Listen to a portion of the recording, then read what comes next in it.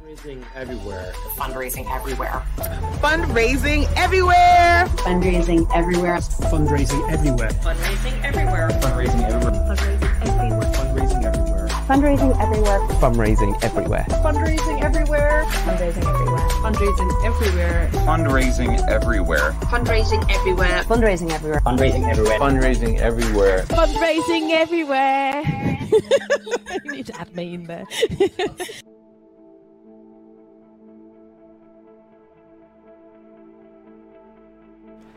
Hey everyone, it's Simon Scriver here, one of the co-founders of Fundraising Everywhere.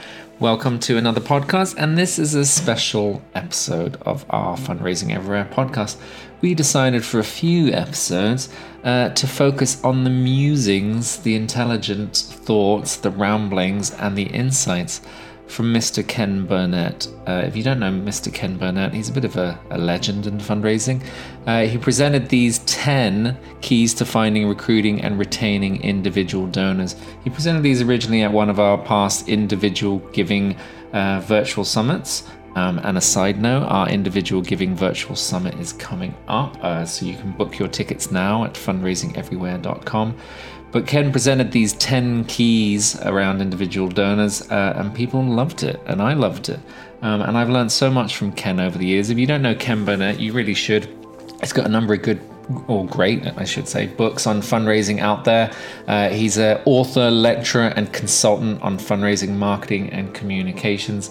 He served on the board of ActionAid. He's one of the co-founders of Sophie, the showcase of fundraising, innovation, and inspiration. Do you know Sophie? We go on about Sophie loads because we love it. He's also been one of the judges in our Charity Virtual Event Awards, which are also open up for nominations now, so do check that out. I mean, really, Ken has been ingrained in our fundraising lives for as long as I can remember, and so we want to hand over the microphone to Ken today. And for the next few podcasts, or for a series of podcast episodes, we're going to listen to Ken's syrupy, silky, and lovely accented voice telling us the 10 keys to finding, recruiting, and retaining individual donors. Over to you, Ken.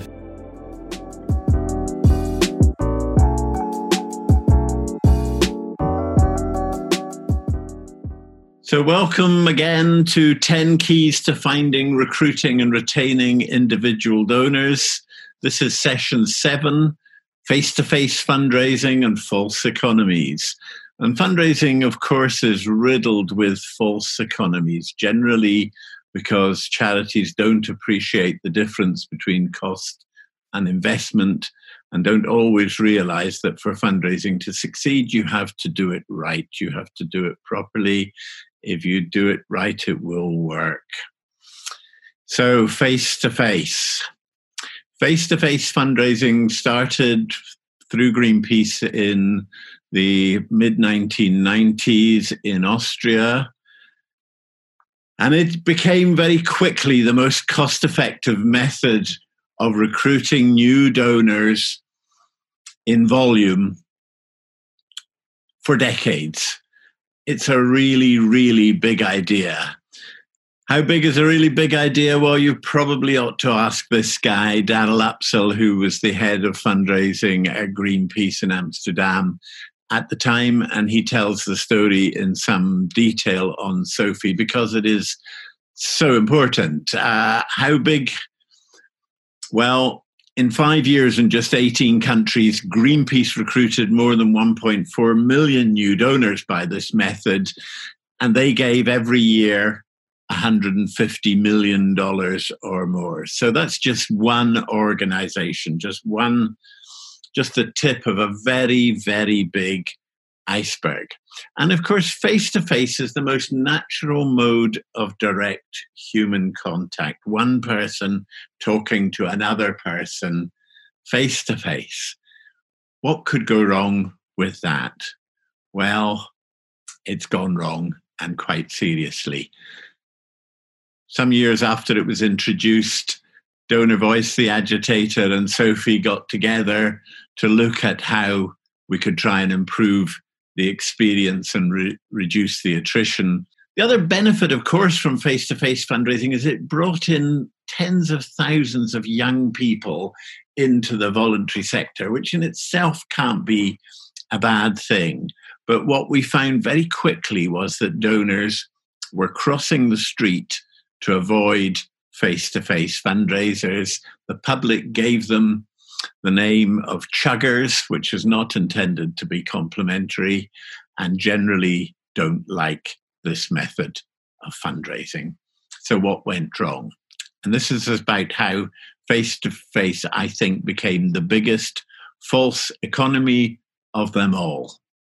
Face-to-face became a golden goose that was laying golden eggs with regular predictability, but before long, it looked like it might be a dead duck. Now, I'm not saying that it is yet, and I hope that fundraising face-to-face can be revived, but probably not in the format that we see it today, and perhaps the coronavirus gives us an opportunity to reevaluate what went wrong.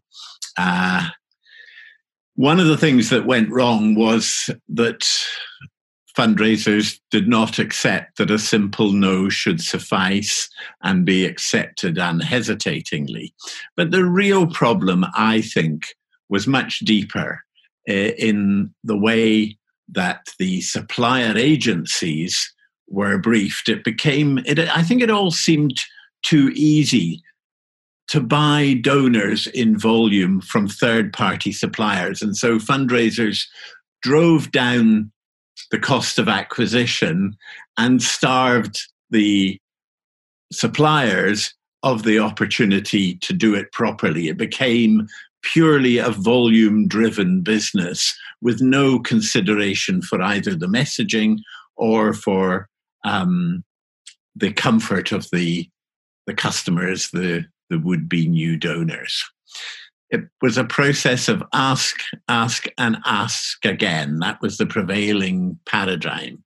And as a result of the way that charities briefed their supplier agencies, the face-to-face experience began with everybody looking alike, looking rather menacing as they approached you with their clipboards poised, stopping people who were busily going somewhere else, somebody with whom they had no prior relationship.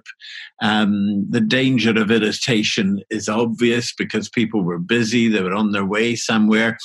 Often the chat-up line was fairly facile. The fundraisers were often too pushy, with little that might intrigue or draw people in.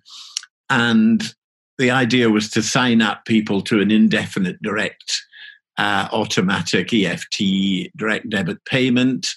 Often pressure was applied and people were called after and asked to increase their gift.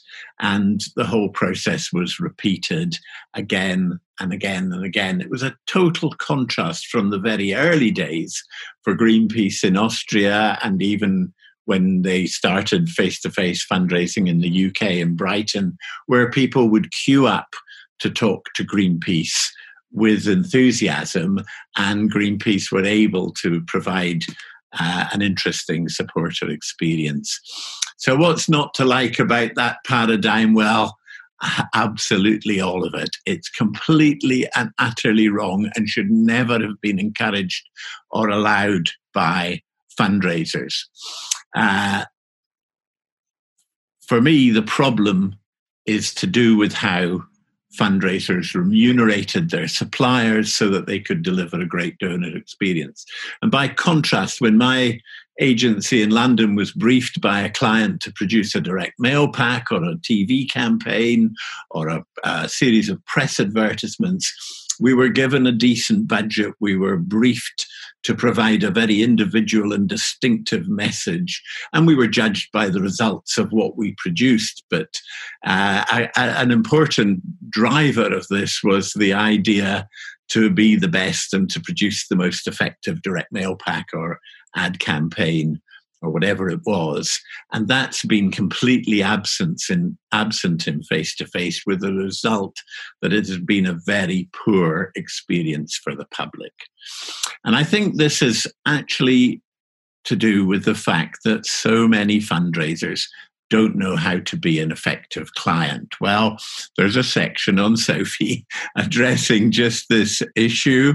And there's a lot of information around about how to do face-to-face in a way that will engage the public. And lots of people have been working on this and are still working on this. And actually, again, I think the coronavirus epidemic, which has brought face-to-face to a stop all around the world, it will restart, and it is already restarting in many countries. And there is a chance now that we could do this slightly differently. There's lots of information about how to make face-to-face fundraising interesting, and there's profiles of fundraisers who do this job particularly well. So face-to-face, I think, will survive and will adapt. But maybe what's next needs to be creative, imaginative, individual street theatre that delivers a great supporter experience. Maybe. I've pinched this in the last couple of days from a couple of articles that have appeared on Facebook from the face-to-face fundraising manager at UNICEF in the UK, Luke Dyer, and he's shown some fundraising from Africa and from Asia where there is an effort at producing a much better supported experience with colourful displays, useful information, well-protected fundraisers, and a new approach to social distancing brought about by the face-to-face pandemic. But talking to one of the great experts in the UK, Sam Butler, who wrote the Commission on the Donor Experience analysis of face-to-face fundraising, Sam has basically said to me, don't come back too soon, you face-to-face fundraisers. Let's get this right before you come back. So face-to-face should be about the donor, not about the donation. Now coming next, delivering a great supported experience, because in every aspect of fundraising, that's what matters. And we are now entering, I hope, a new era of responsible fundraising. And for that to succeed, it starts with you.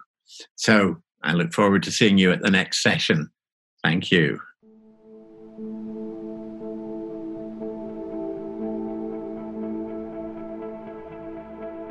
The Fundraising Everywhere podcast, where we give you a glimpse into one of our amazing webinars or conferences.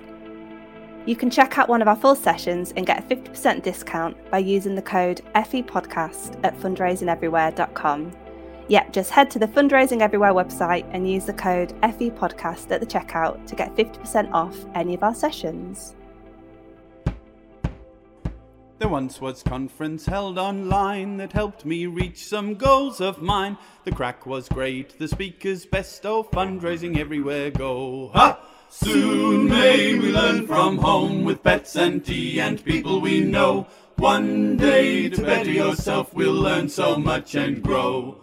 They've been around for many years, we've learned and laughed and shed some tears. A community I'm proud to know, oh fundraising everywhere go. Ha! Soon may we learn from home with pets and tea and people we know. One day to better yourself we'll learn so much and grow. Ha!